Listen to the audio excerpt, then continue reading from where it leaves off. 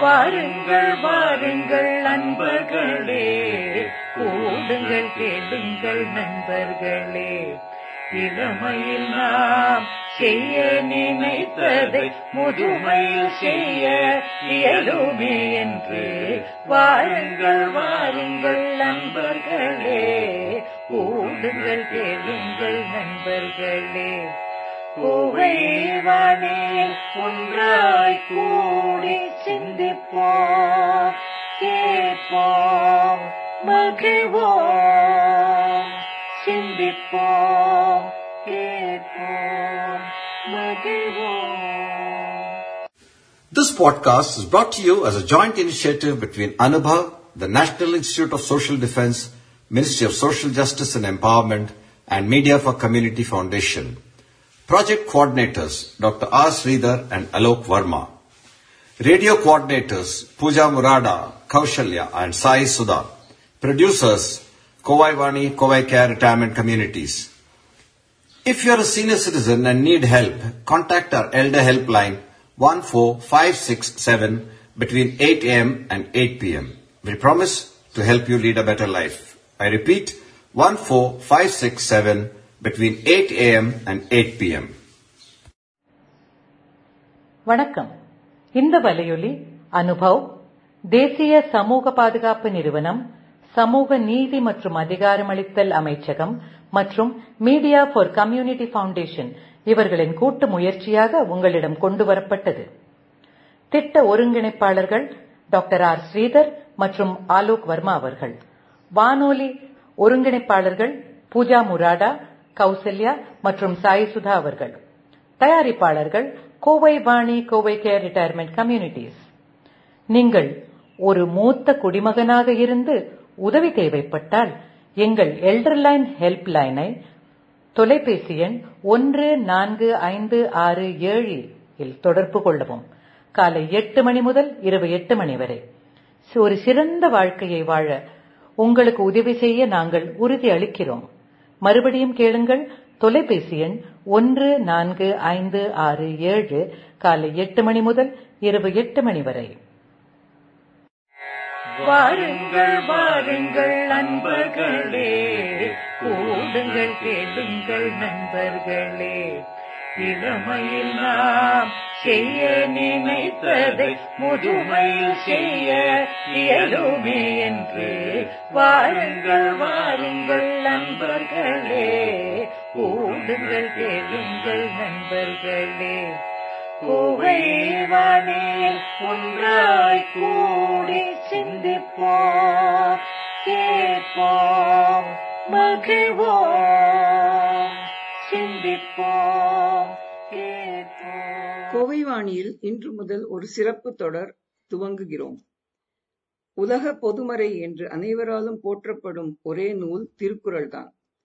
வாழ்க்கைக்கு தேவையான அனைத்து நல்வழிகளும் இந்த நூலில் கண்டறியலாம். திருக்குறளானது மொழி, இனம், மதம், ஜாதி, சமயம் என்ற எந்த வேறுபாடில்லாமல் அனைவருக்கும் பொருந்துமானது. இந்த அரிய நூலில் உள்ள அறத்துப்பால், பொருட்பால், இன்பத்துப்பால் என்ற பிரிவுகளிலிருந்து முக்கியமான குறள்களின் சாரத்தை நமக்கு எடுத்துக் கூற இன்று நம்மிடையே டாக்டர் கிருஷ்ணவேணி ஹரிஹரன் அவர்களை அன்புடன் வரவேற்கிறோம். கெமிஸ்ட்ரியில் டாக்டரேட் பட்டம் பெற்றவர். அசிஸ்டன்ட் புரொஃபஸராக பணிபுரிந்து வேதநெறி என்ற பத்திரிகையின் ஆசிரியராகவும் இருந்திருக்கிறார். தற்சமயம் இளம் உள்ளங்களை திருக்குறள் மூலம் கல்வி கற்பித்து ஊக்குவிக்கும் மகத்தான தொண்டில் ஈடுபட்டிருக்கின்றார். டாக்டர் கிருஷ்ணவேணி திருக்குறளின் சாரத்தை ஒரு தொடராக நமக்கு பரிந்துரைக்க ஒப்புக்கொண்டதற்கு கொண்டிருக்கிறார். அவர்களுக்கு கோவைவாணியின் முதற்கண் நன்றி. இன்று அறத்துப்பாலிலிருந்து சில குறட்பாக்களின் விளக்க உரை ஆற்றுகிறார். Over to doctor Krishnaveni. Senior citizens அனைவருக்கும் வணக்கம். திருக்குறள்ல அரண் வலியுறுத்தல் அப்படிங்கிற அதிகாரத்துல இருக்கிற கருத்துக்கள்லாம் உங்களோட ஷேர் பண்ணிக்கலாம்னு நினைக்கிறேன். அரண் அப்படின்னு சொன்னா தர்மம், வலியுறுத்தல் அப்படின்னு சொன்னா அதோட வலிமையை, அதோட ஸ்ட்ரென்த்தை நல்ல எம்பசைஸ் பண்ணி அழுத்தி ஆழமா நம்ம மனசுல பதிகிற மாதிரி சொல்றது. Emphasising the strength of dharma. அறம் அப்படின்னா என்னங்க? தனி மனுஷனுக்கும் சரி சமூகத்துக்கும் சரி எதெல்லாம் அமைதியை கொடுக்குமோ, எதெல்லாம் சமூகத்தோட ஹார்மனியை தாங்குமோ அதுக்கு பேரு தான் அறம். நம்ம அவங்கவங்க வாழ்க்கையில அவங்கவங்க குடும்பங்கள்ல வழக்கமா கடைபிடிக்கிற சடங்குகள், அதுக்கப்புறம் நம்மளுடைய கடமைகள், ஒவ்வொருத்தருக்கும் கடமை இருக்கு இல்லையா. வீட்டுல ஒரு மகன் அப்படின்னு சொன்னா ஒரு கடமை இருக்கு, அப்பாவுக்கு ஒரு கடமை இருக்கு, அம்மாக்கு ஒரு கடமை இருக்கு. அதே மாதிரி சமூகத்துல ஒரு சிட்டிசனா நமக்கெல்லாம் சில பொறுப்புகள் இருக்கு. அதெல்லாம் கூட அறம் அப்படின்னு தான் பேரு. அப்புறம் நம்முடைய மனோபாவனைகள், நிறைய ஆட்டிடியூட்ஸ் இருக்கு இல்லையா. நம்ம பூமியை தாயா வணங்குறோம், அந்த மாதிரி ஹெல்த்தி ஆட்டிடியூட்ஸ்க்கெல்லாம் கூட அறம் அப்படின்னு பேரு. அப்புறம் நம்ம நிறைய வேல்யூஸ் எல்லாம் கடைபிடிக்கிறோம் வாழ்க்கையில. பொய் பேசாம இருக்கிறது, எல்லார்கிட்டையும் அன்பா எல்லாரையும் மரியாதையா நடத்துறது, இந்த மாதிரி உள்ள வேல்யூஸுக்கும் அறம் அப்படின்னு தான் பேரு. இந்த அறம் இதை கடைபிடிச்சா நமக்கு என்ன கிடைக்கும், நம்ம ஏன் இதை கடைபிடிக்கணும், இதை கடைபிடிக்கிறதுனால நமக்கும் சமூகத்துக்கும் என்னென்ன நல்லதெல்லாம் கிடைக்கும், இதெல்லாம் திருவள்ளுவர் ரொம்ப அழகா ரொம்ப அழுத்தமா ஆழமா இந்த குறட்பாக்கள்ல சொல்லியிருக்காரு. முதல் குறள்லயே இந்த அறம் அப்படிங்கிறது என்ன கொடுக்கும், what is the glory of dharma, what dharma will give அப்படிங்கறத ரொம்ப தெளிவா சொல்றாரு. சிறப்பு ஈனும் செல்வமும் ஈனும் அறத்தினூங்கு ஆக்கம் எவனோ உயிருக்கு. இதான் முதல் குறள். சிறப்பு அப்படின்னு சொன்னா மன நிம்மதி, அமைதி, விலை கொடுத்தே வாங்க முடியாத ஒரு விஷயம் இல்லையா. அந்த மன நிம்மதியை, அந்த மன அமைதியை அறம் கொடுக்கும். நம்ம நல்ல செயல்களையே செஞ்சுட்டு இருந்தோம் அப்படின்னு சொன்னா, யாருக்கும் கெடுதல் பண்ணாம நல்ல செயல்களையே ஈடுபட்டு இருந்தா நமக்கு நிச்சயமா பிற்காலத்துல இல்ல அப்பயே கூட மன அமைதி மன நிம்மதி கிடைக்கும். மன அமைதி மன நிம்மதியெல்லாம் இருக்கட்டும், எனக்கு வாழ்க்கைக்கு தேவையான பணம் கிடைக்குமா அப்படின்னு அடுத்த கேள்வி நம்ம மனசுல வரும் இல்லைங்களா. செல்வமும் ஈனும், சிறப்பு ஈனும் செல்வமும் ஈனும், நமக்கு வாழ்க்கைக்கு தேவையான எல்லா செல்வங்களையும் அறம் கொடுக்கும், கொடுத்தே தீரும் அப்படிங்கிறாரு திருவள்ளுவர். அறத்தினூங்கு, அறத்தை காட்டிலும் ஆக்கம் எவனோ உயிருக்கு, இந்த உயிருக்கு, நம்மளாம் மனித உடல்ல வாழற உயிர்களுக்கு இதை விட, இந்த அறத்தை விட ஒரு நல்லது பண்ண போறது வேற என்ன இருக்கு. அறம்தான் நமக்கு உற்ற துணை, அறத்தை நம்ம கடைபிடிச்சுதான் ஆகணும் அப்படிங்கறத திருவள்ளுவர் நல்லா சொல்றாரு. அடுத்த குறள்ல சொல்றாரு, நமக்கு இன்பத்தை நன்மையை ஆக்கி தருவது. அந்த ஆக்கம் அப்படிங்கிற வார்த்தை திருக்குறள்ல நிறைய பார்க்கலாம் நம்ம. இந்த குறள்ல சொல்றாரு, இரண்டாவது குறள்ல, அறத்தினூங்கு ஆக்கமும் இல்லை அதனை மறத்தலின் ஊங்கில்லை கேடு. நமக்கு வாழ்க்கைக்கு தேவையான அந்த இன்பத்தையும் அந்த நிம்மதியையும் நமக்கு ஆக்கி தரது அறம் தானா. அந்த அறத்தை காட்டிலும் வேற எதுவுமே நமக்கு நிம்மதியையும் அமைதியையும் ஆனந்தத்தையும் கொடுக்கவே முடியாது. அதனால அதை மறத்தலின், அதை மறந்துட்டோம்னு வச்சுக்கோங்களேன், ஒரு கவனக்குறைவாலேயோ அலட்சியத்தினாலேயோ அறியாமையினாலேயோ நான் அறத்தை கடைப்பிடிக்கல, நான் செய்ய வேண்டிய என்னுடைய கடமையை செய்யல அப்படின்னு சொன்னா அதை விட கெடுதல் வேற எதுவுமே இல்லை. அதனால துன்பம் வரும். சிம்பிளா நமக்கு தெரியும் இல்லையா, அறத்தை கடைப்பிடிச்சா நமக்கு இன்பம் கிடைக்கும், அறத்தை கடைப்பிடிக்க மறுத்தால் நமக்கு துன்பம் கிடைக்கும். இது இயற்கையின் நியதி, இதை யாரும் எதுவும் மாற்ற முடியாது. உப்பை தின்றவன் தண்ணீர் கொடுத்தே ஆகணும்னு சொல்றோம் இல்லையா, அது மாதிரி நம்ம நல்லது செஞ்சா கண்டிப்பா நம்மளை தேடி நல்லது வரும், நம்ம கெடுதல் செஞ்சா நம்மளை தேடி துன்பங்கள் வரும். மூன்றாவது குறள்ல என்ன வகையிலெல்லாம் அறத்தை கடைப்பிடிக்கலாம், what are the ways to follow dharma அப்படின்னு திருவள்ளுவர் சொல்றாரு. ஒல்லும் வகையான் அறவினை ஓவாதே செல்லும் வாயெல்லாம் செயல். உங்களுக்கு எப்படி எப்படிலாம் முடியுமோ, to the maximum possible extent, எல்லா வகையிலையும் நீங்க அறத்தை கடைப்பிடிக்கணும். எனக்கு உடம்பால பாடுபட முடியும், பண்ணணும். சில பேருக்கு நல்ல வார்த்தைகளை சொல்ல முடியும். ஒருத்தங்க கஷ்டத்துல இருக்கும் பொழுது அவங்கள ஹர்ட் பண்ணாம நல்ல வார்த்தைகளை, நம்பிக்கை தரக்கூடிய வார்த்தைகளை சொல்றது ஒரு பெரிய அறம். அப்புறம் மனசால என்னால எதுவுமே செய்ய முடியல, எனக்கு உடம்பும் முடியல, என்னால பேசக்கூட முடியல அப்படின்னா மனசால எல்லாரும் நல்லா இருக்கட்டும், இந்த உலகத்துல எல்லாரும் நல்லா இருக்கட்டும், யாரெல்லாம் கஷ்டப்படுறாங்களோ அவங்களாம் நல்லா இருக்கட்டும், யார் யாருக்கு ஆறுதல் வேணுமோ அவங்களுக்குலாம் ஆறுதல் கிடைக்கட்டும், யார் யாருக்கு அமைதி வேணுமோ அவங்களுக்குலாம் அமைதி கிடைக்கட்டும், மனசார பிரார்த்தனை பண்றோம் பாத்தீங்களா, அது ஒரு உயர்ந்த அறம். அதனால உடம்பாலையும் சரி மனசாலையும் சரி வாக்காலையும் சரி இந்த 3 இன்ஸ்ட்ருமெண்ட்ஸ் நமக்கு கொடுக்கப்பட்டிருக்கு. இந்த 3 இன்ஸ்ட்ருமெண்ட்ஸ்னாலையும் நம்ம அறத்தை கடைபிடிக்கணும் அப்படின்னு திருவள்ளுவர் சொல்றாரு. அப்புறம் 4வது குறட்பாவில, what is the purpose of following dharma, எதுக்காக தர்மத்தை கடைபிடிக்கணும், எதுக்காக அறத்தை கடைபிடிக்கணும் அப்படின்னு கேட்டா, மனத்துக்கண் மாசு இளன் ஆதல் அனைத்தரன் ஆக்குல நீரப்பிற. நம்ம எதுக்காக நல்ல காரியங்கள்லாம் செய்யறோம் அப்படின்னா, பேருக்காக செய்யறோமா, புகழுக்காக செய்யறோமா, இல்ல நமக்கு இதனால நிறைய பணம் கிடைக்கும் அப்படின்னு செய்யறோமா, ஹிடன் அஜெண்டான்னு சொல்றோம் இல்லையா, நமக்கு பின்னாடி ஏதோ ஒரு நோக்கம் இருக்கு, இதுக்காக தான் இந்த காரியத்தை இவங்க செய்யறாங்க அப்படின்னு சொல்லுவோம் இல்லையா. என்ன பர்பஸ் அப்படின்னு கேட்டா, திருவள்ளுவர் சொல்றாரு, நம்ம மனசுல இருக்கிற இம்பியூரிட்டிஸ் எல்லாம் போகணும், நம்ம மனசுல இருக்கிற அழுக்கெல்லாம் நீங்கணும். அந்த அழுக்கெல்லாம் நீங்கிறதுக்காக தான் நம்ம அறத்தை கடைபிடிக்கிறோம். மனசுல அழுக்கு நீங்கிச்சுனாதான் நம்ம மன அமைதி, மன நிம்மதி அப்படிங்கறத நம்ம அனுபவிக்க முடியும். சரி, அழுக்குங்கிறீங்களே, மனசுல இருக்கிற அழுக்கு என்ன அப்படின்னு அடுத்த கேள்வி நமக்கு வரும் இல்லையா. What are the impurities in the mind? Thiruvalluvar சொல்றாரு, 4 சொல்றாரு. அழுக்காறு, அவா, வெகுளி, இன்னாச்சொல் 4ம் இழுக்கா இயன்றது அறம். தர்மம் அப்படின்னா என்னன்னா, நம்ம மனசுல இந்த 4 நெகட்டிவ் குவாலிட்டிஸும் இல்லாம இருக்கிறது தான் தர்மம். முதல்ல சொல்றது அழுக்காறு. அழுக்காறுன்னு சொன்னா பொறாமை. இந்த பொறாமை இல்லாத ஒரு மனிதரை நம்ம சந்திக்கிறதே ரொம்ப ரொம்ப ரொம்ப அபூர்வம் இல்ல. யார பார்த்தாலும் யார்கிட்ட எங்கேயோ ஒரு மூலையில அந்த பொறாமை அப்படிங்கிறது ஒளிஞ்சிருக்கும். திருவள்ளுவர் இந்த அழுக்காறு, இந்த பொறாமை நம்ம மனசுல இருக்கக்கூடாது, அது என்னெல்லாம் டிஸ்டர்ப் பண்ணும் அப்படிங்கறத சொல்றதுக்காகவே அழுக்காராமைனே ஒரு அதிகாரம் எழுதியிருக்காரு. முதல் நம்ம மனசுல இருக்கிற அழுக்காறு, அதாவது பொறாமை. 2வது அவா. அவான்னு சொன்னா ஆசை. ஆசைப்படுறது தப்பே கிடையாது. ஆனா முறையற்ற ஆசை, அளவுக்கு அதிகமான ஆசை, தனக்கும் சமூகத்திற்கும் தீங்கை விளைவிக்கக்கூடிய ஆசை, இந்த ஆசை இருக்கக்கூடாது. இதுக்கு பேருதான் அவா.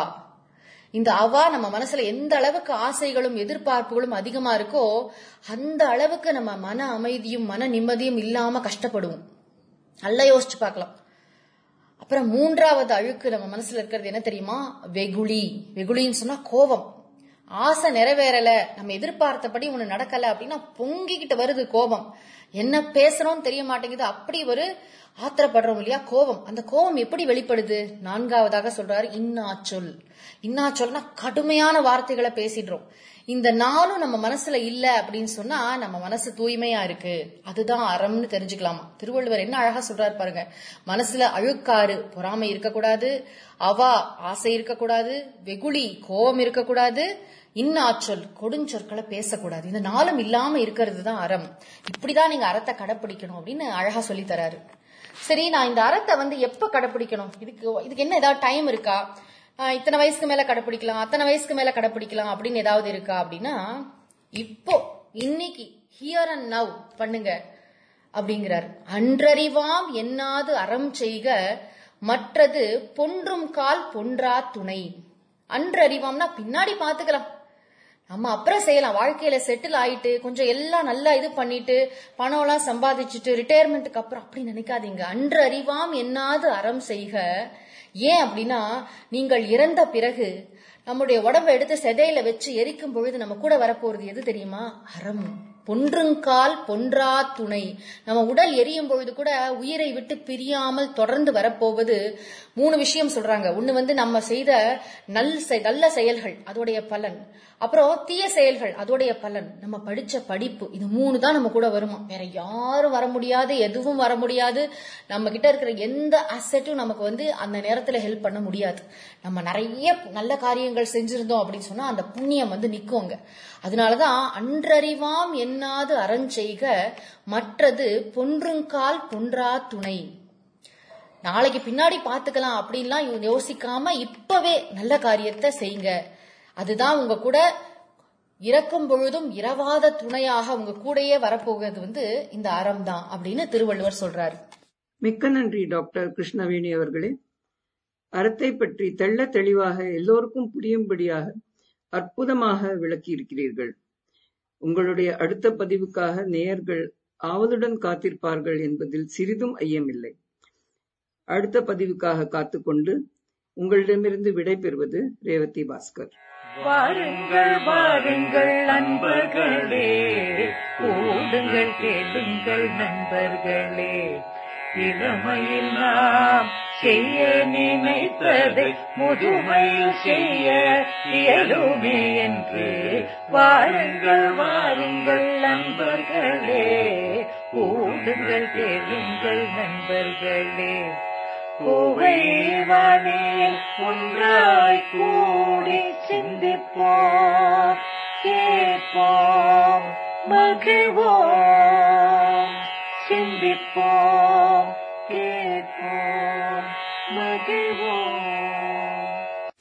This podcast is brought to you as a joint initiative between Anubhav, the National Institute of Social Defense, Ministry of Social Justice and Empowerment, and Media for Community Foundation. Project coordinators Dr. R. Sridhar and Alok Verma. Radio coordinators Pooja Murada, Kaushalya and Sai Sudha. Producers Kovai Vani, Kovai Care Retirement Communities. If you are a senior citizen and need help, contact our Elder Helpline 14567 between 8 a.m. and 8 p.m. We promise to help you lead a better life. I repeat, 14567 between 8 a.m. and 8 p.m. வணக்கம். இந்த வலையொலி அனுபவ், தேசிய சமூக பாதுகாப்பு நிறுவனம், சமூக நீதி மற்றும் அதிகாரமளித்தல் அமைச்சகம் மற்றும் மீடியா ஃபார் கம்யூனிட்டி ஃபவுண்டேஷன் இவர்களின் கூட்டு முயற்சியாக உங்களிடம் கொண்டு வரப்பட்டது.